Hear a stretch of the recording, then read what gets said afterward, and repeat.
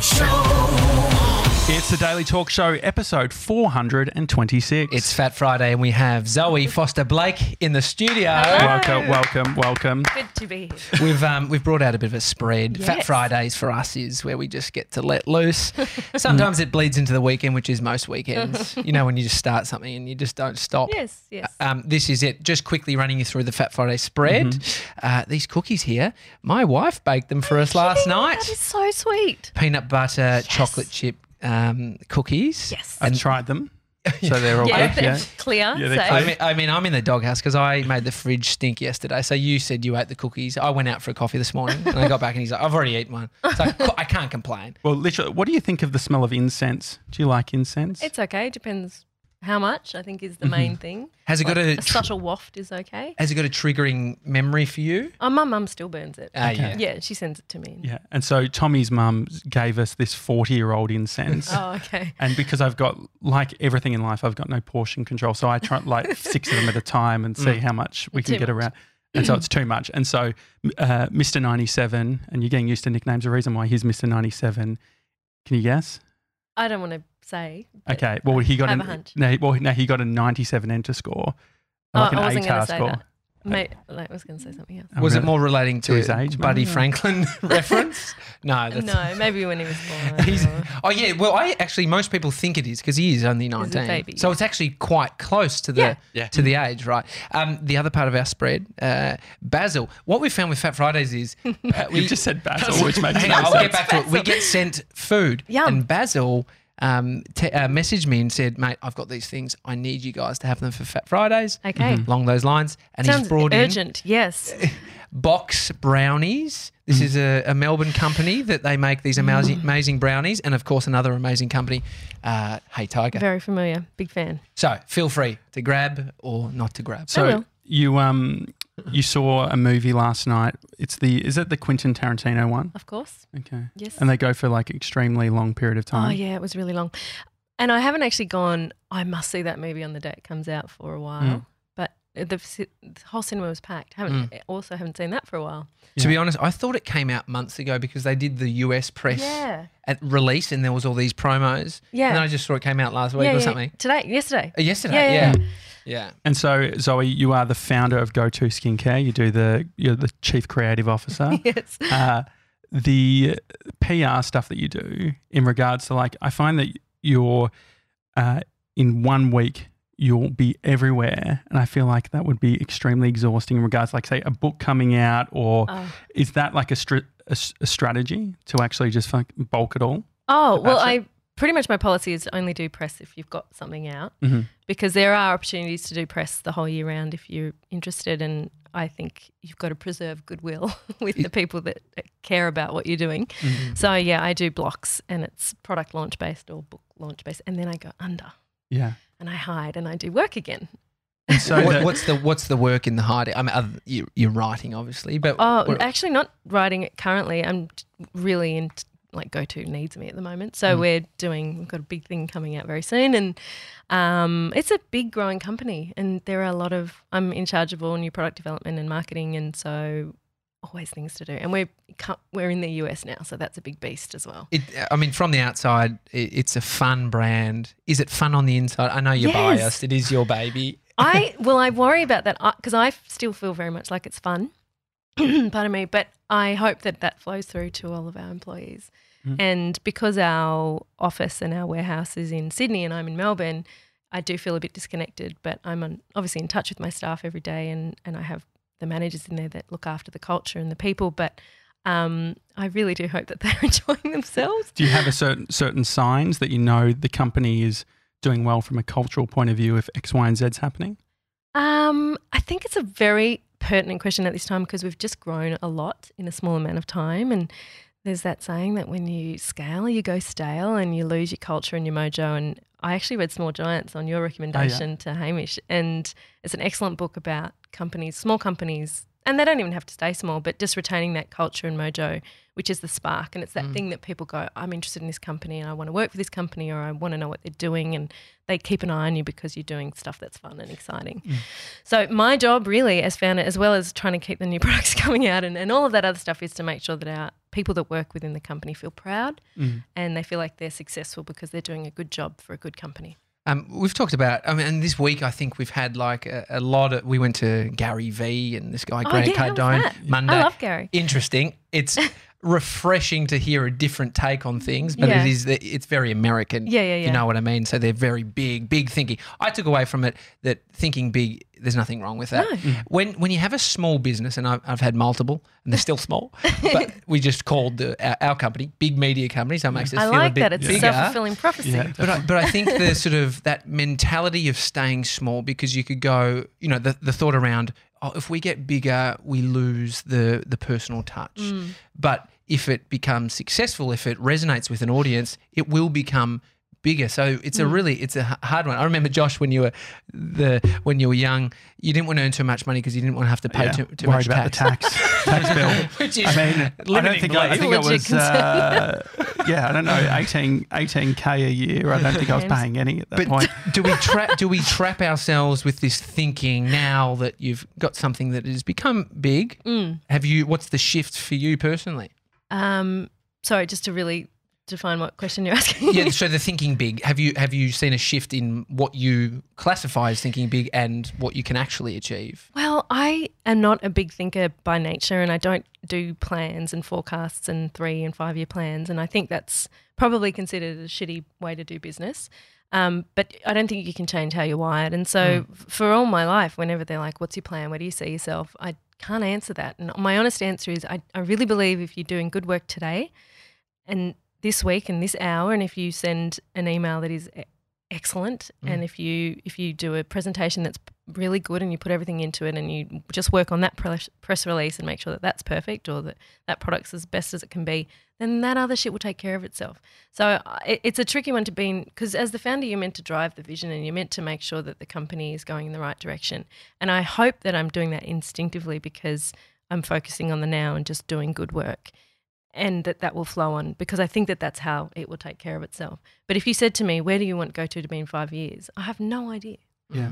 And I kind of like that, because it's I reckon even if you plan it, you can't plan it. Yeah. Well, you can bring it down to some, I want it to be a great culture and fun. So these are like value sets. Yeah. It's not necessarily destination set, destination. Is it conducive to getting investment or things like that? Or do you have to reframe those other business conversations if maybe success doesn't look like being super, super big? Well, we're not looking for investors, actually, and I think that's not maybe a popular or a thing that a lot of people are doing, because I think particularly in the American market, that's what people want straight away. We're not looking for investors, so we're small and private, and we can still act, internally and do what we need to do, and I like that. I like having that control. So we're not beholden to anyone in that sense. Yeah. So how we choose to grow and what we choose to do is there's a lot of guesswork, of course, but we're bringing in people that are very experienced and helping us, because I believe in outsourcing the skill sets that you're not good at to people who are very good at it. Yeah, I guess on the other side of the train tracks, you got Jules Lund with investors, and he has to tell them where he's going, which I would feel a huge pressure for that, And I don't even know where I'm going tonight. I've got no idea today. Like stakeholders, even if you don't have investors, you'll still have stakeholders, I guess. What was the conversation with, like, you've had some great success going into the US and getting into Sephora and things like that. What did you learn in that experience about how you communicate? Well, when we made the decision to go into Sephora in the States, I had a 5-day-old baby and was still in hospital. And the email came through from my managing director at the time, and he was like, I know I'm not meant to be emailing you, but I think you're going to want to know this one. And to me, Sephora in the States was always like a pie in the sky. Like it was, you'd made it. On reflection now, like seeing how hard the American market is and what a small company we are, we probably sort of thought that through a bit more, and before you go into a huge market like the US, have a bit more of a plan. We have that plan and we're doing that, we're executing that. But when it came to Mecca in Australia, that was a no-brainer, and that had a lot more thought around it and strategic planning. Did they, like Sephora, like I've had friends who have sold products, like they've been tech products and they've gone into the big box chain sort of stores in the US, and they get squeezed so much on the margins that it gets to a point where it's like, actually we're not Is it making worth that it? much money in here. Yeah. Is that part of the thought Oh, process? certainly the marketing value and the story is really important. And I think whatever happens to us in the US and however that ends up, I still believe that being seen in the US was a big deal for us, and the value of that story for us back at home, but also for us to get that initial press and that story for the press over there was really valuable because Sephora is like a tip of the hat. You've made it. They want you. So we're working really hard with Sephora now to make sure that we can deliver what they need, and we're going to do our best. What does that look? What does that actually look like? Well, look, it's a really long conversation, and it's something that I think perhaps we're doing well in Australia, and we're loved, and we have a profile here, and I have a profile here, but of course we were nothing over there, and I sort of love that challenge because it means that people took the skincare at face value. It wasn't like, oh, Zoe's made something. It was like, what's this peach stuff? Talk me through it. So I relish the challenge of that. But it's a huge market. So many people. So many people. And so many skincare companies doing brilliant stuff. And because I'm based here. So, look, long story short, we're going to get a lot busier over there, and we have some other new things coming out that I think will really help differentiate us. That's exciting. So the American market, I mean, us learning from these Americans on Monday, is there something that you've learnt from that experience dealing with American business people? Different. Yeah. Well, it's different. It's different even in terms of marketing and how we operate in Australia, and in terms of like our, no influencer policy, for example. Can't do that in America. You have to change. So what does that mean? What's that no influencer policy? Well, we look just don't pay influencers to talk about go-to here. We're lucky enough that we don't need to. Yeah. But in America, it's a different business model, and there's just not much organic happening over there. So you have to do paid, and that for me as a person going, no, but I believe the product is good enough that we shouldn't have to pay people to talk about it. Yeah. Bye. So you just have to realign things for each market, and I like learning all of this stuff. I think it's important, and it gives you a more holistic approach to business, and will even help us back here as well. Was that a rule early days, like, before? Yeah. Well, I mean, we launched in 2014, and Instagram is still sort of not really nowhere near where it was now. We happen to have cute packaging and cute copy, and that sort of did a lot of the heavy lifting for us. But people like the product and they want to talk about it. So that's just worked really well for us. We've been lucky enough to hit the word of mouth. Yeah. I mean, that's what you want, right? Yeah. And we value that, and we value the customer with 100 followers because she's dedicated and loyal to the product and really likes it and speaks about it so beautifully and wholeheartedly. We like dealing with her and talking to her because it's honest and powerful, meaningful. So an e-com first business, you're right. Yeah, Doing that. An e-com first business, what do you get out of having partnerships and relationships with big companies like Mecca? Yeah, amazing. So the reach and the broad, I mean, we're having a great time just doing D2C for GoTo for 5 years. We always knew we'd go into retail or bricks and mortar, and Mecca were the obvious choice.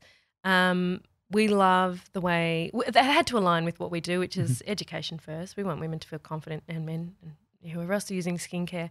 And Mecca do an excellent job of that. Their staff are fantastic at educating you when you go in there. But for us, it was just going, well, people who know about GoTo know how to find us, but we want to get to that next level where people who've never heard of us can find us.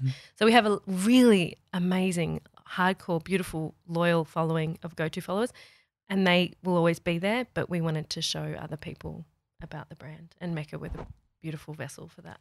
And when you're doing those sort of deals, how much of that is you leading it versus people within your business leading that? I'm not. Yeah. No, I mean, we do those prelims where I'm like, I make the call and go, this is the right one for us, and I believe in the company, and I really like Mecca and Joe and have for a long time.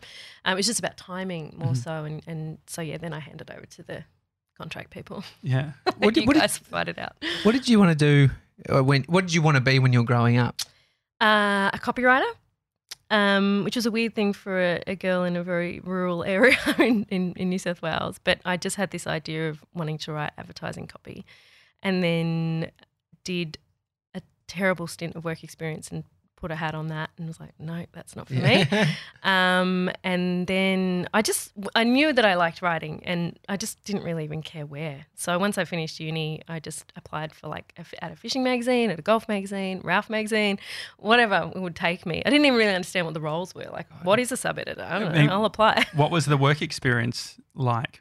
Well, it was underwhelming in one word.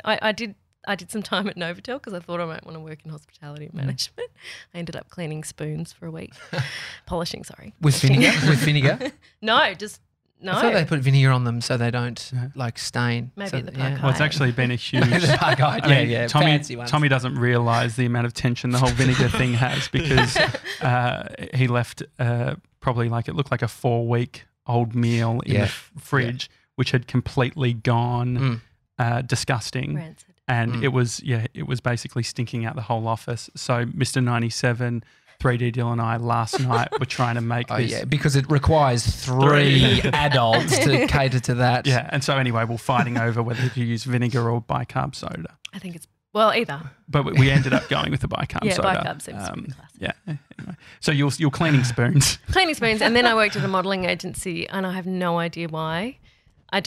I still don't know why. I think they also managed artists, and my father's an author, and they managed him. And so I just sat there for a week looking at beautiful women come in and out and go, did I think I would be one of them? Why am I here? Because I found it glamorous. Anyway, I did end up working in women's magazines. So there was something about writing and glamorous women that fit together. But I worked at kids' mags and music mags and so on before I got there.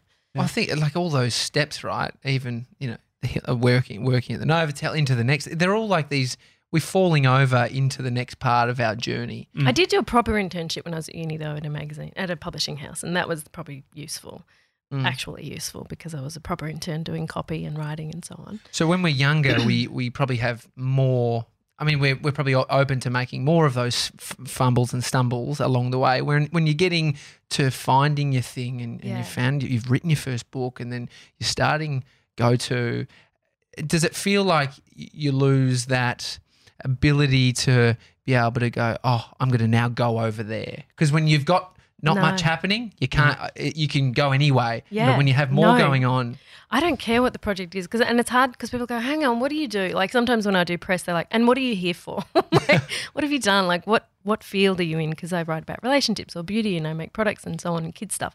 But I don't think you should box yourself in at all. If there's a project that excites you, do it. Yeah. And so like even with The Wrong Girl doing some TV writing and so on, it was really just an amazing avenue to be able to dip my toe into that and see if I wanted to do TV writing in the most obviously privileged way, which is it was your book and there was a room full of incredible writers to sort of help you and play with you, and they did all the work. I just sat there. But I don't. The project can be anything. I think you should always try new things and never just go, well, I'm just this, or I love that do this. Because it's the opposite of stay in your lane, right? Because I think a lot of it. But I think you need to know what your superpower is, because that goes through everything. It feeds through all of those things. So it's mine like is the obviously through line, right? Yeah, the writing is the thing.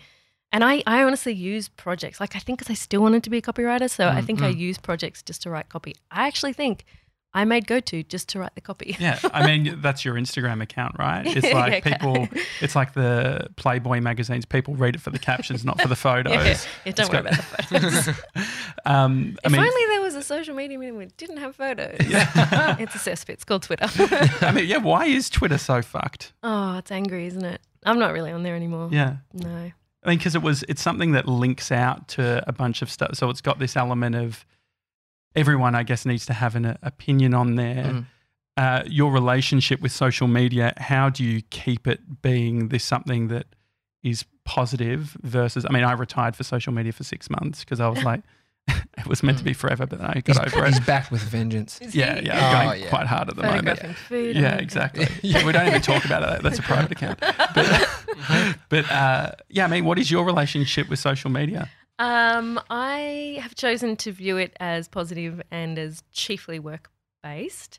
I think I feel like there's some trick we don't know about, because Instagram just seems like, as someone who's creating things and asking people to spend money on them, having a billboard like that is ridiculous, and it's free. Yeah. And I just get to talk to people and engage with them and write stuff and play with them and talk, recommend things, and have that digital back fence that I really craved, and which is why I started blogging in 2006, just to have that dialogue. So I choose to view it as something that is purposeful and useful for me. I do put up photos of my life and my family and my holidays and my work, but that's who I am. That's, but I like Instagram. Yeah. I'm very limited on my time on it now. I delete the app and dive back in a couple of times a day because I just found I was spending too much time just mindlessly scrolling and not paying attention to what any of it was. So do you have the app anymore? Or do you downloaded it? I have to re-download it every time. So that's a big process. So and it's annoying. So it's deliberately annoying. Okay, no, I like that. Yeah. I guess you work these things out, right? Because I think the conversation we've had with a lot of people is about their relationship with things like social media, and some just have a non-complicated one. Yeah. Some have a really complicated one. Yeah. And then you got to put in the boundaries. Yeah. I mean, for you, Josh, coming back from the retirement, I mean, you've gone full throttle. The foot is on the floor. You're getting a bit. Well, Bree asked, while I was on my phone last night, what my screen time was, which was, I guess, probably a reflection of how much time I'm spending on it. But it is interesting because I think we're all different as well. I mean, the advice culture that we're in at the moment, it's like the opposite is normally true. Like our friend Gemma Watts, she spends heaps of time on Instagram, and she's like, it doesn't bother me at all. And that is 100% her job. Yeah. That's how I learned about Gemma is Instagram. Yeah. And that's how I find people, and I clearly had a problem because I've had to delete the app. Well, that's it. And I was literally saying this to Tommy yesterday. I'm look at how happy Sarah Holloway is. And look how much she posts on Instagram. Surely I can post that much and still be happy. How much is she posting that? A lot. There's I a post lot of once a week. Yeah, and so there's the spectrum, right? You can do.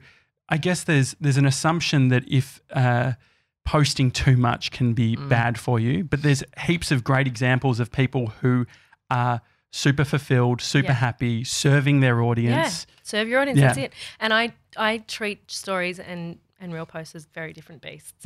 So I do real posts in a bunny ears. They're more rare and I sort of think about those ones a bit more and make sure that the photo's nice.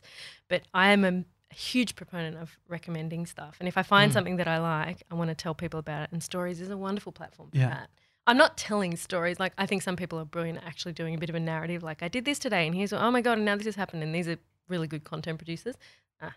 Don't look for that for me. Just, oh my God, I've made a playlist. Why don't you listen to it? Or I read this book, or this TV show is amazing, or have you eaten here? And it's that word of mouth, right? Yeah, because I wish people would just fucking tell me that shit. Yeah. Especially when I was pregnant, I didn't know anything, and I was craving that stuff. And then when I fell pregnant, I had problems and so on. I'm just like, just do this. This is the pram you need. Yeah. Don't worry about the other ones. Yeah. You just want someone to tell you. And working in magazines for so long, you get used to being the editor for people. And I like being the editor for people if it can save them time and money. Is that your pushback on the no paid influencer stuff, do you think? Your personal relationship with recommendations? A pushback? Oh, I don't really have a pushback. I just do it. I think that, again, going back to why I started blogging, because I was writing for magazines and I was getting 4 pages per month in a huge magazine to write about beauty, and it wasn't enough because I was just thrilled with beauty and wanted to write about it endlessly. So I just took it offline, took it private and started writing about it because I was like, this is the red lipstick that you need. Yeah. Do you even know? And just going on these huge rants about just one product.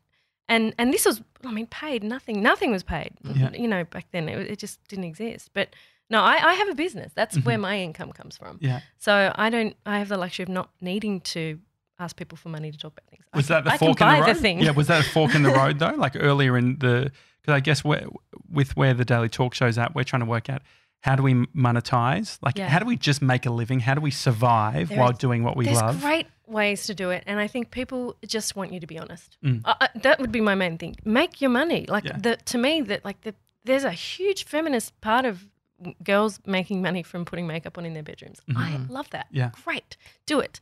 And it's however you want to roll. Making a business out of Instagram, I love this. This is wonderful. So do it. And I just think it's about being honest and never, ever taking your audience for granted. I respect my audience and I'll always keep them aware of what I'm doing because I realize that you only have finite goodwill points. Oh, definitely. And so for me, I'm already telling them to buy a book, buy a moisturizer, buy this. Like, that's enough. Do you think that during your, I guess we have to not make mistakes, but we go through when we push and pull and work out what fits. Yeah, and you can evolve. You can change this all the time. Like, I might change my mind about this in a year's time. And I think, you know, when you look at, like, for me, it's newsletters. I think I love good newsletters because I've opted in and the content is useful and I really enjoy that. And I've brought it into my world and I like it. And I think there are really clever ways to monetize and you can just be really honest about it. Like, this is paid for. Yeah. Opportunities in life. So you could look at Instagram as an opportunity. You could look at writing or making videos as opportunities to take you on. But what about what's it been for you when it comes to creating opportunities in the early days? Do you create opportunities or is it like that intersection of hard work and luck? Yeah, well, I mean, if you believe in luck, I believe in luck, but it's the harder you work, the luckier you get. Yes. Sam Kavanagh, Jules Lunn, they used to say that to me, and I get it. Yeah, I agree. I've taken an opportunity, so it's an opportunity to use a platform like YouTube to make videos, and then it sort of gathers that momentum. What were the opportunities that you took up? Well, I found an audience, like, because I had the thing about magazines back in 2004, 5, 3, whatever, is that it was one-way traffic. So you were writing and you had no idea if anyone was even caring, listening, what was resonating. Again, why I started a blog, because I wanted to know what was hitting and I wanted to talk to people. And I liked there was no editor. You could write forever. So I think before I was even aware of it, I was finding an audience back then. And that audience was really instrumental in the rest of my career because I was one of those early adopters. And I think the early adopters had that huge privilege of just being first. Didn't mean we were better by any means. We just happened to be first at that time in Australia in terms of blogging. And I wasn't first on Instagram or Twitter or any of those things, but having a digital following was so useful when you launch a brand or when you create a book. And so I think opportunities come because you work hard and you have an audience. I feel like a real fraud. I've never blogged in my life, and I blog, therefore I am. That should be your cup. So jeez. I mean, that's my cup. So it doesn't actually hold that much coffee, which is like part of the issue with them. It's quite a narrow. A blogger needs this. Exactly. I just look like a real wanker, to be honest. No, I like it. I think it's great. It's your cup now. I mean, you're a craftsperson as well. I think that's like part of it, which is like the writing and all that sort of thing. It's not, I want to build an audience. It's, I want to express myself and write and that sort of thing. I guess that's, do you think that people miss the mark? Are there people misinterpreting the building the audience versus the craft and how important it is? Great question. I think it's a marriage of both, and I think you can choose to focus on one or the other. But I think, like I was saying before, for me, writing is such a joy and playing with people. So when I construct sentences, whether it's an Instagram caption or a blog or in a book, I do it to please myself, but I'm also very aware that there's an audience on the other side of that. And I'm hopeful. And like even with Instagram, you get that feedback going, I loved this. This worked for me, whether it was Breakup Boss, which is the one I by far get the most content feedback back on. But yeah, so I'm aware of the audience, but I'm still selfishly writing for me, and I do projects that I want to do. I think you have to. I think that's the selfishness of blogging, is that you thought that what you were writing was important enough that you had to do it every day. Well, I mean, I think your email is a testament to that, because whenever you send an email, it's always crafted so beautifully. I feel like whenever I'm writing back to you, it's like there's always a level of pressure of being like, or not even pressure. Lift. See, that's what you want. I mean, it's the thing of like, oh, this is fun. Like what? Like you can have fun with the email and stuff. Well, it's your skill. And for me, it doesn't feel like work. It feels fun, and you're a good audience because you're playful and you're chatty and so on, and you're in the media. So but not every email to my team is that delightful. Yeah, sure. Sometimes it's just work, but I try and make it fun. My wife's comment about your content, because I asked her, she's not just coming to me. She says it's very it's a content meeting about Zoe. Yeah, we do. It's a pre-show catch up. Yeah. She says it's very relatable, and I think that, from what it sounds like, comes from you thinking about what is going on in your head and personally, and that's our best shot at relating with somebody else is talking about what's going on for us. One of the most relatable pieces of content on your Instagram is your bit about cold sores. Oh, me? Yeah, I know. I grew up. I got no problem with being the cold sore queen. Oh, my. I tell you who's the cold sore king? Michael Jacket, my brother. Oh, Jacko. Oh, my God. I didn't know. Should see the family photo album. It's nearly every photo the kid's got a cold sore. Oh, God. And I got them, and I just and this is so unrelatable for you, Josh, because you don't get that. He thinks it's just this. You know, the people that just do that to people with cold sores. Bastard. Oh, you're disgusting. So discriminatory. It's horrible. It is, but we can't help it. It's this full on. Like I getting once got like a little pimple that I thought was a cold mate. sore. Oh, you know when people think they're getting a cold sore, and they're like, "Oh, you'd know." The thing in the corner of the mouth. No, you just that's just your low end. Yeah. Well, that's why I started eye having levels. orange juice. No, Do you know what you need to put on that, by the way? What is Because I it? was putting other things on it. You need to put a bit of cortisol cream on there. on the corner. Because I of was like, the, oh yeah, because you've got crack like corners. you're eating bad food and you've got a deficiency. Or unleaded petrol, I believe, helps. Oh, okay. So my cold sore tips. But growing up, I remember it was such a.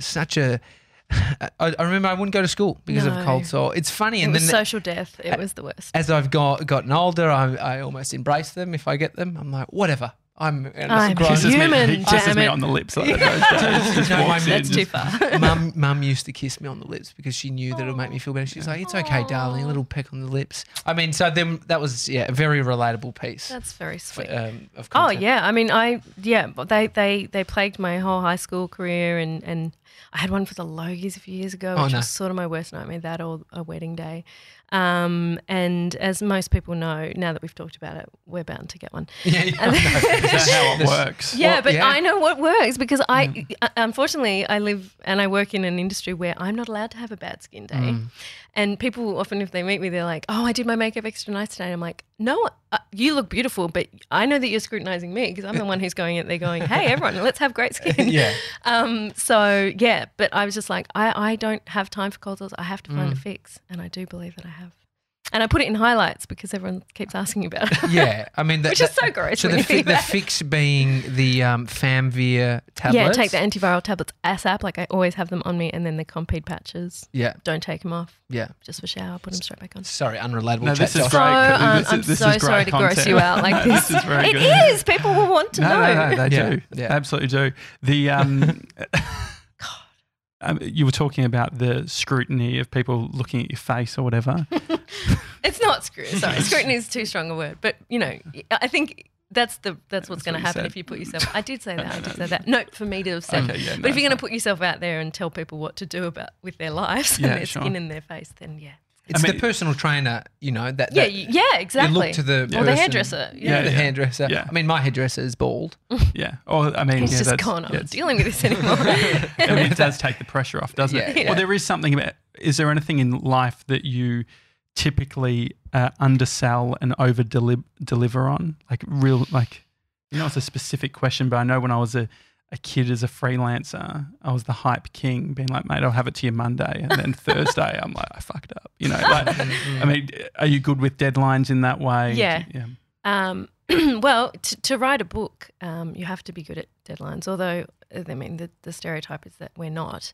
And I'm one of those people who can have internal deadlines that I can stick to. And I've actually, for the first time in my life, in over 10 years, I've gone off contract with my books. And I did that deliberately because I wanted to write fiction again for the joy of it and the love of it, with no marketing schedule in mind. Is that an upholder? Does that make you? Yeah. Yeah. Yeah, I think I am. What's Nice. the value there? So that you hold No, personally. does anyone know what that means? Yeah. No. It's the Four Tendencies by Gretchen Rubin. Is it Yeah. Gretchen Rubin? Yeah.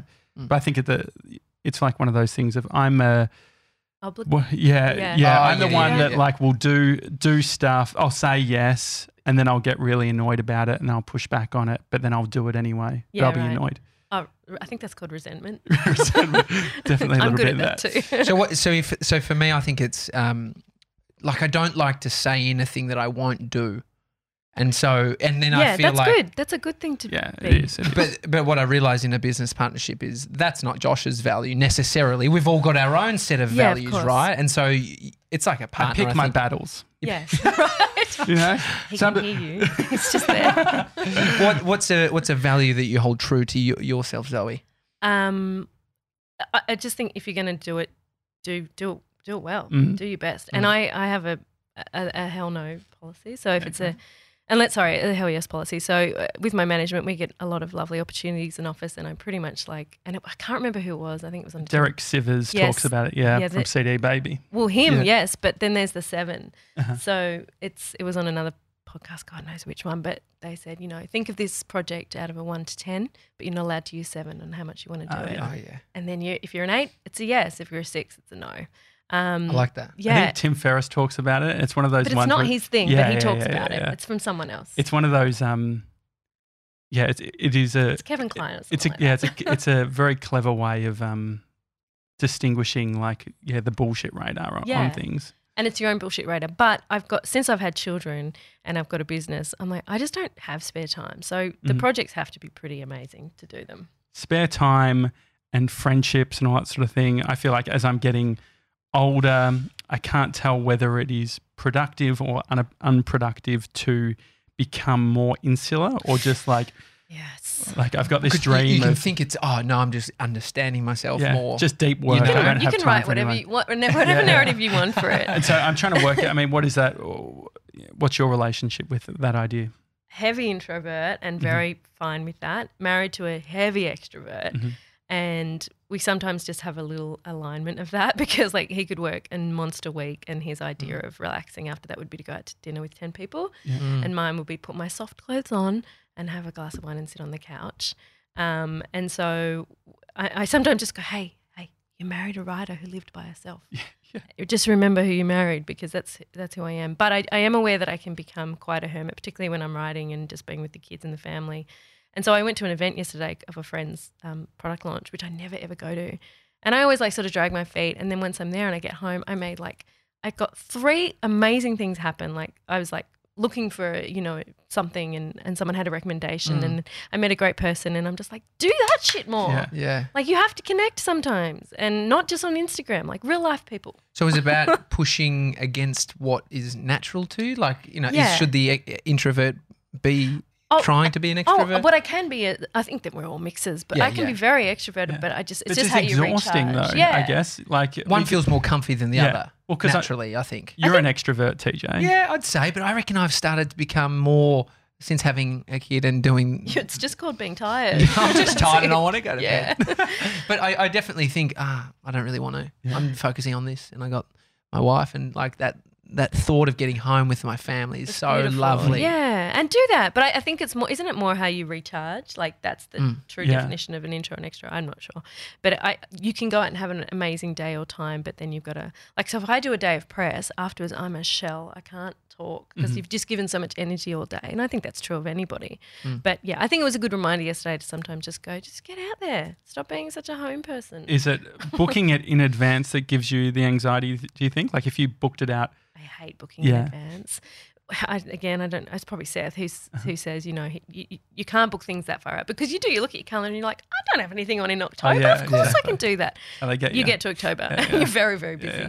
Well, I asked you about this, I think in May. So I did my own trick on you. Busy. And we actually saw her walking past and grabbed her to come in. But I'm much more likely to say yes that week. 100%. Yeah. Than far out. Yeah, it is because it's the anxiety. It's the thinking about it beforehand that sort of builds up. Yeah. But then there's also the other thing, which there's a certain trait, and probably Haim would be more likely to do it, and Tommy would do it as well, which is just adding extra people to a dinner or something. For instance, I'm very funny with I did a world trip for 3 months with a mate, and he did like that. He's like, more is better. Okay. And it was that's a nightmare. So it's anyone, if you have someone, if you're inviting someone to dinner or whatever, it freaks me out if all of a sudden someone else has rocked up.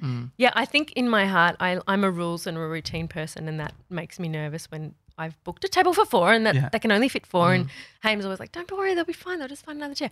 And I always like it at the end. Yeah. I always enjoy it, but my brain resists anything that's outside of those. So is the resisting productive in any way? No, it's a total waste of energy. Surely there's. I want it to be productive. No, it's not. It's stupid. Yeah. So with all my worry and my parental anxiety, it's bullshit. As soon as you have a kid, yeah, I was never an anxious person. Yeah. And now I'm one of those people. Well, you can't. Yeah. You can't survive if you were to be the kid, like how much ambiguity is. Yeah, they're just running around. Next minute, he's shat over there. And anyway, that's another story. I was more thinking about them falling off the plaything. There's that breaking too. their arm. There's that too. Hobbies. Have you got any? And it can't be writing and it can't be. That's not a hobby. That's absolutely not a hobby. It's work. It's but good. it's enjoyable work. Hobbies is such an 80s word. What does that even mean? Yeah, now? we actually looked it up, what hobbies meant. It's what you do in the time outside, your spare time. So it's, what are the things you do in your spare time? Well, it's just being off. It's just having no plans. And like on the weekend, our family are just pretty much at home the whole time, all together on bikes or, going to have pancakes or something. We just go in. And I know that will change once the kids are doing sport and stuff like that, but we really love that stuff. And we see family and friends or whatever, but I don't like to lock in plans if I can. I do a ton of reading because I think that makes you a better writer, although it makes me jealous sometimes. It's so fucking good. I mean, what is that feeling? Because there's been a couple of times over the last few months where I caught myself feeling down on myself based on someone else's success. Yes. And I was like, and the thing was that I was so happy for them, and it was such a reflection, like, you fucking idiot, why didn't you do this or that? It's too hard. I mean, so how do you reconcile I think it's those inspiring. So I remember when Haim and I saw Scott Pilgrim years ago, and we both sat there just clenching the seat, going, "Fuck, so good!" Yeah. And with a piece of art or a book or a TV show like Big Mouth, when we watch that, we're just like, "Oh, this is so good!" Or Russian Doll or Euphoria, an amazing TV show or whatever it is. I get inspired by that, and I think it's that so funny you don't laugh because you're just sitting there going, "Okay." Yeah. All right, this is great. This is going to make me lift my game. So I don't get down on myself. I just go, I'm going to need a new standard now. Yeah. And I honestly put myself in the most ridiculous company because I'm like, oh, geez, Tina Fey is good. I should be better. Yeah. And it lifts me, makes me want to do better. It's energy. It is. If you're just looking at it, the negative or the positive, like you so could what probably is energy? Yeah. So if you think about energy, because we're even talking about like Mr. 97 and I were talking the other week where it's like, I have moments of slight, how would you describe it, TJ? You experience me better than I experience myself. Manic. Well, yeah, a little bit manic. A little bit like, we need to be doing this, we need to be changing that, all that sort of thing. And it moves us forward and it gets us doing things, but it feels like, it feels sort of productive at the end. I'm like, oh, look, we got the thing done and like everyone sorted their shit out because I felt that way.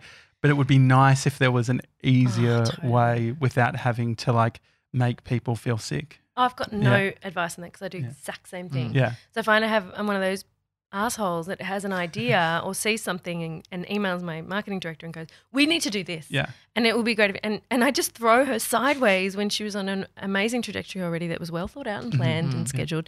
And some of those ideas, they do move you forward and they are clever and they're great. But it's that, classic trope of the founder who's, wild and can't be tamed and has the ideas. And I reckon I have probably, maybe 10 ideas a day and 9 are stinkers. But it's worth having the ideas just to move one of them forward. At what point do you know it's a good idea? And do you know it's a good idea? If it sticks, like often we'll have a meeting a week later and they'll be like, okay, so here's the bones of the project that you were talking about. I'm like, what is this? And they're like, oh, this was the thing that you wanted to do. And I'm like, really? Oh, I'm so painful. I would hate to work under me in those circumstances because it would just be such a waste of energy. So now I'm like, hey, don't work too far on anything unless we've like really talked about it and I've gone, this is great. I mean, what have you learnt about yourself through having a team? Well, I've now got a marketing director who is so great and so experienced and so good at handling me and understanding when I'm just having I'm just spitballing and when I actually mean it and there's a good idea. And it's when she picks up her pen, she's like, when she writes it down, I'm like, okay, that was a good one. But otherwise she's like, yep, okay. So it's finding people who understand you and know how to sort of read you. And does it feel like, I guess part of it is that those moments of extreme anxiety or like having a certain energy gets the result that you want. And so it's like working out, if that becomes your standard, then sometimes it might not feel like people are understanding how passionate or important you think X, Y, and Z is unless you bring that energy. No, I don't think I feel that way. I think I often have my best ideas when I'm meant to be doing something else. So classic is sitting in the board meeting for GoTo and they're talking about financials or something, and I will have astonishing ideas at that time because I'm so bored. And it's that thing of for a lot of people who are creatives that when their brain is meant to be doing something, or it's going for a run or having a shower, when your brain is busy doing something else, then the actual creativity comes. So you can't sit me in a meeting and go, okay, what are we going to do for our next, pop-up truck or whatever it is? I'm not going to give it to you in that moment. It's going to come when I'm walking my daughter to school. Do you have more board meetings now just so you can have ideas? Yeah, they're like, all right, we're going to put a board meeting on. Yeah. And they're like, whoa. I mean, I've got it. I mean, are these just stories that we're telling ourselves that this is the place? It could be for when the moon's over here and I've had half a cup of water, I can make the best videos. You can tell yourself anything you want. It's rubbish. Yeah. But I do believe that there is a lot of literature that supports that brain switch between, a rote activity and the creativity coming. Whereas when you sit down with a pen and paper and go, I must be creative, it doesn't often hit. Is there a way that you can get perspective very quickly? Have you worked out a way of No, I need a bit of time, like even a night's sleep. Mm-hmm. Like I made a big decision yesterday and already this morning I'm like, nah. But I didn't tell anyone, so that's a good one. Yeah, well, this is the first moment. You didn't tell them about the idea. No. I get that. What about for your writing? That's something that it takes a lot of effort to get into the headspace. Is what I think. This is my story right now. What is it for you as an author? Oh, well, for nonfiction, no. Nonfiction feels very easy. It's like writing a lot of columns or essays, which I've done a lot of. But I'm about to do fiction again and it's been about 6 years. So I am feeling a bit nervous and I really want to do something good. And I'm telling myself it's going to be great. And so I just got to start. But I'm making excuses. I'm like, well, I can't start until this new product launches over because we're all very busy. And, I just want to sort out Sunny's school for next year. And then once that's done. So I am holding up. But I know also that once I'm in. And I'm committed. And it's like when a fiction book is rolling in me, it's like I'm a medium. Sorry, I wish there was a better way to explain it. But it's like the information just flows through me, and then flow. It is flow. It's flow, and like Breakup Boss, I think I wrote most of it in a weekend, and I think I felt in my waters that I was pregnant, but I hadn't done the piss test yet. This was with Rudy, and so I knew that as soon as I got pregnant, I would have morning sickness and I wouldn't be able to write. So I said to him, "You're on Sunny for the whole weekend," and I just sat like the possessed, and I got like 30,000 words out. Wow! But I think I just knew that it had to get done. Can you manufacture that? No, I don't think so. I think I can't. And I'm a deadline person. Like when the book's due, I can write, like 10, 20,000 words in 2 hours. 2 days just to get it done. But that flow, no, it's coffee, it's time, it's space. And when you've got young children, to get that clean headspace to write fiction is really hard. Consistency for us has been a big one. Just showing up and doing this show is, but well done. Thank you. This is big. The rule is we can't miss one, and I would feel so guilty if we missed one. I was like, what if I cancel? Yeah. Oh no, we would still do it. I'd stop the show. They talk about that long. No, but I was like, what do they do? Because they commit. So no, we'd do it. Yeah, we still do it. I mean, we don't. Like our mate Jordan Michaelides, who'd organised Gary Vee to be on his podcast. Yeah. Teased it. Oh no. And then he fucking pulled the pin. And so the lesson, that's one of the lessons that we have, which is like when we had organised Seth Godin in New York, until that shit was recorded in the can and ready to exist and click publish, we're not fucking talking about it because we were going to jinx it. So I still can't believe he did that. Yeah. He's the god of our house. It was a bizarre experience. I mean, that could have gone pear-shaped though. That could have been. Yeah. I mean, we flew to New York for it. Well, I said we were going to be in New York. I said we're going to be in New York. You played it cool. Like, we're just hanging out. We're just going to be in New York at this time. The best thing was I didn't. Near your house. I didn't ask Josh if it was all good because when you don't ask somebody because you know that then they will be.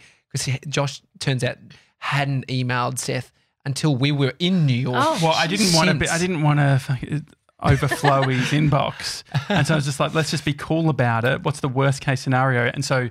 Yeah, he's in Denmark and he can't do it. No, well, he'd locked it in a few months earlier or whatever, and so it was all good as gold. And so I felt very confident about it. But it's interesting because it is that getting guests and getting people on board, there's a huge amount of respect that you need to bring to all of that. And I guess that's part of it, which is it's not all just like you can't always just be thinking about your outcome. Like, so for us, we're thinking about we need to know this sort of stuff. And for me, I was thinking for Seth, that's just another thing that he needs to respond to. Seth's another one of consistency. His blog that he puts out every day.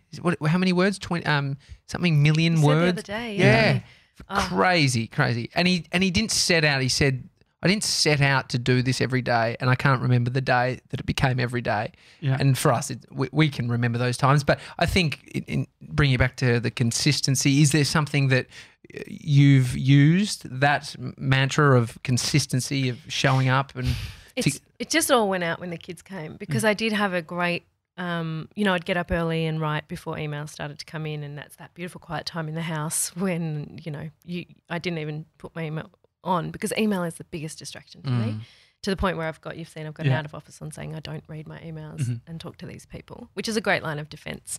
But yeah, I don't really have that routine anymore. And I used to do Saturday mornings 6 till 10, which was always a great time to write, because again, there's nothing coming into your inbox and life's a bit less crazy than weekdays. But since I've had the kids and waking up early and being on them, it's not there anymore. So I have to manufacture it, and it's not when my brain operates best. So I'm going to have to be one of those people who wakes up earlier than the children, which is like horrible. That's going to be hard. So what does that actually mean for you then? What do you... Well, even if I did 6 to like 6:45, I could get some good stuff done, because that is my flow time. You just don't get it as a parent. Yeah, because you actually got an external office for a bit, didn't you? I do. No, I've got it, yeah. You still got I have to have it, yeah. And I don't use it enough, but the times when I use it, it's the only way I got my last book finished, was to have that, because, I've got a 2-year-old at home, and if she knows you're there, she wants to play with you, and I want to play with her. Yeah. So on the days that I have a nanny, I'll have 3 days a week where I can work and do my business and my writing, and I need to do it and get out of the house. What needs to be set up in the office space? What's the vibe? Oh, just a desk. I've written many books at just a desk, but it's a nice vibe. Like, it's because I have my team have meetings there and so on, but it just feels nice. There's a candle and good Wi-Fi. It sounds uncomplicated. It is uncomplicated. Because we complicate everything. Yeah. Usually. And that sounds really I don't need shit to write. I just need actually a laptop. Well, really, you only need the pen, the paper, or a laptop. Yeah, laptop. Yeah. But I think it's the fountain pen. It's the moleskin book. I'm shocking with actually writing with a fountain pen. Like my handwriting is horrendous, but it is a nice pen. Yeah, I like it. So I'm trying to push through the barrier of being teased. Yeah, but I think so it's doing bad handwriting that I can't read. It sounds like the stage you're at with the kids and where your previous routines, that it seems like you won't be able to use any of these excuses if you actually want to do it, right? No. So I won't. And maybe that's why I said I'll go off contract for this one. I don't want to be beholden to a timeline, because it might take a very short time, or it might take a very long time. But I think what I've got to do now is go back to compartmentalising. So I used to have a sit-stand desk, and I would stand for comms and I would sit for writing. And then I tried 2 different laptops. So one was for writing and one was for comms. And I've tried to create all these things. And you listen to a podcast and you're like, that's going to be the fix. Yeah. And it's not. So what I have to do is go back to days of the week. So, Monday is my go-to day, and Friday can be my writing day. And I have to do that, and I have to do that, and I have to commit to myself. Not to anyone else, that's fine. Go-to will always, I'll get my work done, but for the book, yeah. What about like the cyclical nature of creativity as well? Like I noticed that winter in Melbourne bothers you a fair bit, being from Sydney. It's like, go away for it. That's much better. I mean, has that been something from a lifestyle design point of view around creativity and what's important? I'm curious as to some of those non-negotiables throughout the year that you may have created. Oh, I think it's just a human, like, I just need something to look forward to and to warm my bones, because I'm not used to 7 months of winter. And low grey skies sort of do my head in. I think I do probably have a bit of seasonal affective disorder. Like, I need, for the kind of shit I do, let's be honest, it's frothy, it's light, it's fun. And I remember when Haim was doing a film in New Zealand, in Invercargill, which is very low and very cold and very quiet. And I went over there and I said, I'll come, because this is pre-kids. And I was like, I'll just come and write a book while you're there, because you'll be busy all day, and I'll just knuckle down. And I realised very quickly that I need treats to work. I need to be able to do 2 hours of work and then go, I've earned a croissant. Yeah, great. And go Yeah, to a cafe and get that. I can relate. Yeah. And I do. And I was in an area where I couldn't have that carrot dangling, and it was terrible. But also I was trying to write, I think it was The Younger Man, and I was trying to write this sassy chick lit book, and I was in a little bit of hell. Really? I mean, I don't think people who didn't grow up in Sydney get it, or if you've lived there. Amy, you my don't wife, really get a winter. Yeah. it's so different. We lived in Bondi for a while. Oh, 3D yeah, Deal was up gorgeous. there on Monday, and he was swimming at Bondi I Beach. know. It's winter, Yeah. guys. It is a different vibe. It I took is. all my jackets up there. You don't Didn't need wear them. one of them. What's the better city, Melbourne? Oh, no, or I love them Sydney? both. I won't be drawn into that because I think they're both. I just Absolutely not. No, I think they're both. Aren't we lucky to have 2 great Yeah, cities yeah, that yeah. are so different? But I'm here now, and I never thought I'd live in Melbourne, but that's what happens. And I honestly waited till I was 6 months pregnant before moving down. I'm like, fine, I'll come. But I'm here, and I really love it. And I love I think it's a bit more understated. And I think a lot of people move to Sydney, and particularly in the magazine industry, everyone that I worked with had come from Adelaide, Toowoomba, Canberra. I came from a very small town to make something of yourself, Yeah. and so we're all there with purpose and a reason. And I think in Melbourne, you're all probably from Melbourne and you're just getting on with things. Yeah. I mean, it's interesting that you didn't like that experience of being in the cold, because I feel like creativity, I like the idea of it being pouring with rain No. outside. And Makes me want to sleep. Yeah, me too. I want sunshine and to go for a run. So LA would be have you ever done a stint in LA or No. anything like that? Actually, last time I went was the first time I thought, okay, because I was in the cool bit. It was like Silver Lake, and there's a lot of Aussies there and some cool stuff happening there. I know I'm not new to figure that out, but I'd always only ever been in Hollywood, and I always felt like it would be Hamish's work that would take us there if he had something that he was doing there. But yeah, I thought maybe I could do this. Yeah. You've done a little stint in New York. What do you? Yeah. What about that killed me. killed you in terms of? I love New York to visit, but it is a heavy energy city in terms of you give so much to that city and it takes so much from you and you get so much from it, but that transferal at the end of every day just shattered. And we had, Rudy wasn't even one. Oh, she just turned 1 and my son was, high energy 4-year-old. And I was trying to launch the brand over there and then work with the Australian team overnight on a big launch back here. And you shouldn't combine work and holiday and family. It was a shitty idea. What's your relationship with journos? Because during that time, I remember Haim saying, "Oh yeah, we're going on this holiday or whatever," and then you read it in the news. It's like they're moving to New York, and then the next headline is they've decided to come home. I'm like, that's what happens when you go on a holiday. I mean, what's your relationship with journos? As people? No, as in As like the I press? guess the press. I guess that sort of broader sense where it's like, do you constantly have to worry about the things that you're writing online and how that's going to be interpreted? Oh, sorry. You can choose to give energy to it or not, and that was a lesson we learnt. And some of the things we did was we would just not engage. And what we realised is that if you don't know it's being written, it doesn't exist. And I think we live in a small pocket of media world, like a lot of our friends, and we're all sort of in the media. So we sort of keep track of it. But outside of that, no one really knows what's going on, and nor should they, because a lot of it's bullshit. So, yeah, I guess when I write a post, my main thing is I don't want to ever offend or upset anybody. And I keep my Instagram and my copy and my work light and happy. Yeah. And I do even get criticised for that because it's like, oh, what about real life? And I'm like, of course I have real life. Yeah. But what I choose to show you guys, and this was like, as a beauty editor, you got dressed up every day and you had to look like a beauty editor because you were representing the magazine out in the world. And I feel like that's what I'm doing on Instagram. I'm dressing up for you, and I'm that's what the face that I choose to show to you.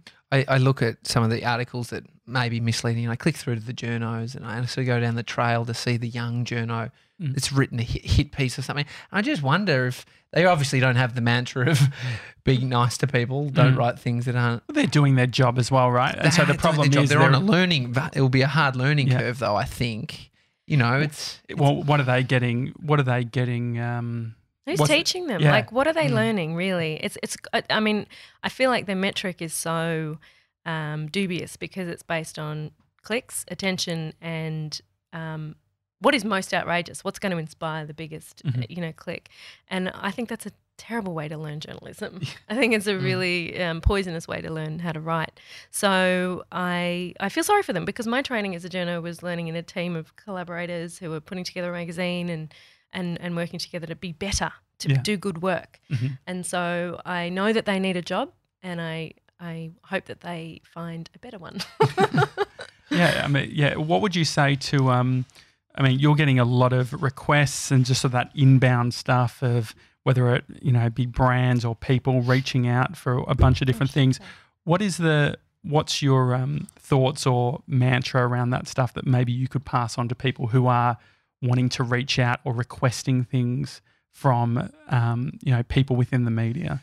Oh, I'm a terrible one to ask, because we don't accept unsolicited stuff. Yeah. We don't need it, and we don't want it in our house. So, it's a funny one. I think if something's good, it will find you. And I think, I do want to help out small business and so on, but I think people's etiquette is missing a bit. But I also realise that I personally make it hard for them, because we won't accept it through our management and, DMs. Yeah, it's not the way to. It's not professional. Yeah. Oh, the amount of people that had DM'd Gary Vee and said, "Can I have an internship?" Like one guy even got up and said, "I'm the guy from the DMs that you said no to." Sorry about that. But I guess the thing is that the empathy lens is people just don't know what the fuck they're doing. Everyone's just trying to. We're all trying to do it. And so it might hit. Yeah. You never know. And so what's the weapon? Like if you were to say, like, "Hey, this is actually to enable people to be better," is there an answer? Oh, I don't know. I think you just have to believe in your work and do good work. As someone asked me the other day, a barista, she was like, "How do I get my graphic design out there? What's the thing?" And I remember a lot of young writers would say to me, "How do I get my work seen?" And I was like, start a blog. And this was a long time ago. But I always believed in specificity. So just be the person who writes about choc peanut butter brownies. Be that person and be the best at it. And be specific, because generic is not going to cut through. No one needs another food blog. Yeah. We want just the brownie girl. So I said to her, what's your Instagram? And she said, I don't really have one up to date. I'm like, no, first thing people are going to look at. Yeah. You have to make your portfolio so good. And I said, and what we get is a lot of beautiful designers is that they'll design our go-to products. So they'll draw it up in their specific way and then tag us. And I'm like, that's clever. Show us your work. Yeah. Don't ask something. Don't ask us to take you on yet. Let us see your work. How do you know? Let us find you. How do you know when to do the ask? Because I think one of the things that's hard. Like the feedback that Tommy and I get all the time is how underleveraged we are, not like in regards to the network we have, because we respect like the people who we're connected with, we're friends with. We want to be like, it's not transactional for us. Having you on the Daily Talk Show is about actually having a conversation. It's not about trying to push our numbers up. Which is why I'm here. Yeah, because you can tell that. You can feel that. And so, I mean, how do you think about those things? I'm wondering if there's any clarity that you have on that stuff. About the knowing when to ask. Yeah. So I guess there is that, like, especially coming from the Monday thing, which is just like tall poppy syndrome, like you need to get out there and all that sort of thing. Whereas we're coming from it from the thoughtful lens of we're planning on doing this show for 10 years. Yeah, at what episode do we ask? So you could do 400 and then you go, 500 is the number. Then we might start trying to pull in favours. Yeah. And is that the right number? Yeah. Is it 600? And so part of it is a level of, not imposter syndrome, but just being like, oh, we haven't arrived. But I think that is enough for people to understand. The fact that you guys are mindful of that and that you don't want to call in favours, that speaks volumes. Yeah. Because people can sense when they're being used and people can sense when, like some people will write to me and say, I have a small business. It would be really helpful to me if you could post about it. Yeah. I know that it would be helpful to you. It would be very helpful to me if Kim Kardashian would use GoTo. Yeah. But you have to do the work and get noticed and be, you can't, I think there's this shortcut culture now because of DMs and things like that where people just go, I've made a thing and you're a famous person. I'm going to connect the two. But having said that, sometimes it flies. Yeah. But I think most of the time the work has to do the work, not the ask.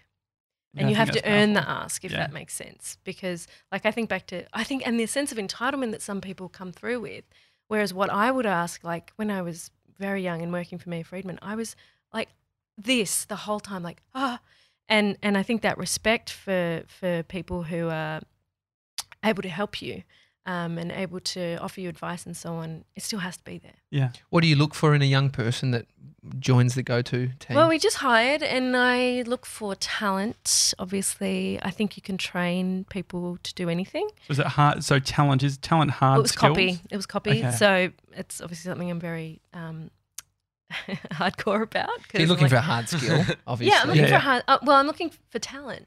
And Hard so, skill. I and think because so the difference is, are you trying to get, if someone writes like Zoe Foster Blake, is that what you like? I could imagine, because you've got such a distinct style. If I was a copywriter going in there, don't write like me. Yeah, No. I think that could be an easy trapping for people of like, I'm going to, if I can write something that sounds like Zoe, that's what Zoe's going to want. Which I would understand that. That makes sense. But I think what you had to think about was more the brand. So we set up the parameters for this person or these people to write about. And we said, here's what it is, this is the product and this is the launch, and we gave them a scenario and then we let them go. And then those who showed promise, I was like, okay, now I'm going to teach you the words I would never use and just to help you know what I'm looking for. And then by that second round, beautiful. What are some of those words? Oh, it pertains to a new launch, so I can't talk about it. It's sorry, that's such a silly answer.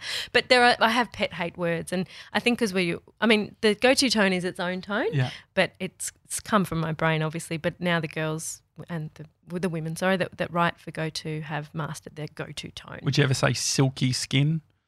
Silky, okay. Silky's fine. Okay, what is good. this? Silky smooth. skin. Yeah, my silky baby, smooth. my baby's bum. It's more like Yeah. words like, we don't say babe.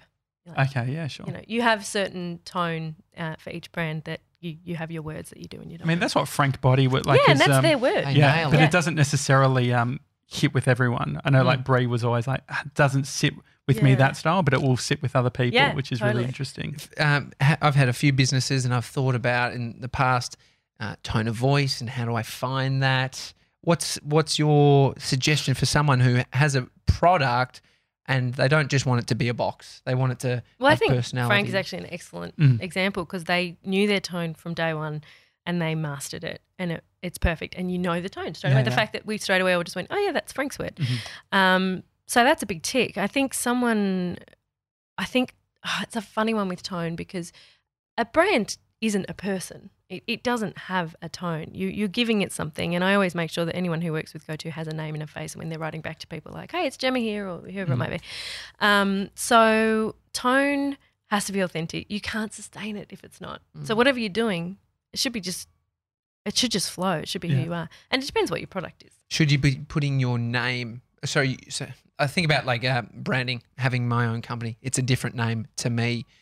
It's a separate entity. It's a separate entity, but humans connect with humans. Yeah. Yes, And so yes. I don't want to call my company my name, but then does the brand, say if you do have a business, big media company, is it just us? Is it actually just Josh and I? Is it our voice? Is that what we should be pushing into it to then create its identity or its tone? I think so for you too, I would say. Yeah, I would say so because people know who you guys are and they already like it. So that you've already got that base there. And so is there a move, I guess, on that scaling piece? People who create businesses that scale would say, okay, well, we can't lean on one person. Like we know that the Daily Talk Show, there's no exit strategy for the Daily Talk Show because it's us. Yeah. Has that been a conversation? Well, this is for our work week. This is when I learnt this because Tim Ferriss taught me about an automated business. Because everything you do as a writer or as a comic or as an actress or a TV presenter is you. You're the only one who can do it. And that's actually not a great way to ever give yourself a break, for one thing. So Go-To is now my automated business. It has a lot of me through it, obviously, and I'm front and center, but it can run without me. Yeah. And that's a huge relief. Because now when I do write a book or something that can only be done by me, it's sort of more enjoyable because it's me. It's back to me. Different things. I think it's did the US market push that even further? Because I guess your status within the US versus the Australian market, did you feel like was it an opportunity to say, okay, am I going to push myself forward as the thought leader within this, or am I going to talk more about the product itself? Yeah, great question. And we had to get advice on that from our US agency, but their position was very much that you need a founder. Like if you've got a talking head who's got experience in the industry, that's far more valuable than just going, here's a brand and fall in love with it. So you need that founder to handhold and bring them through and go, this is my journey, this is why I created this. And particularly if you've been in the beauty industry, that adds that level of credibility. So yeah, they were all for it. And they were like, you're so cute and different. And like, you have short curly hair and you're not like the other founders. So was that video? Because I remember distinctly the video that you brought out where you got the coffee cup and you're walking around. It felt like an international play in some regards. It was for Sephora in the US, yeah. So it was we had to very quickly and visually and tonally present the brand in like 1 minute.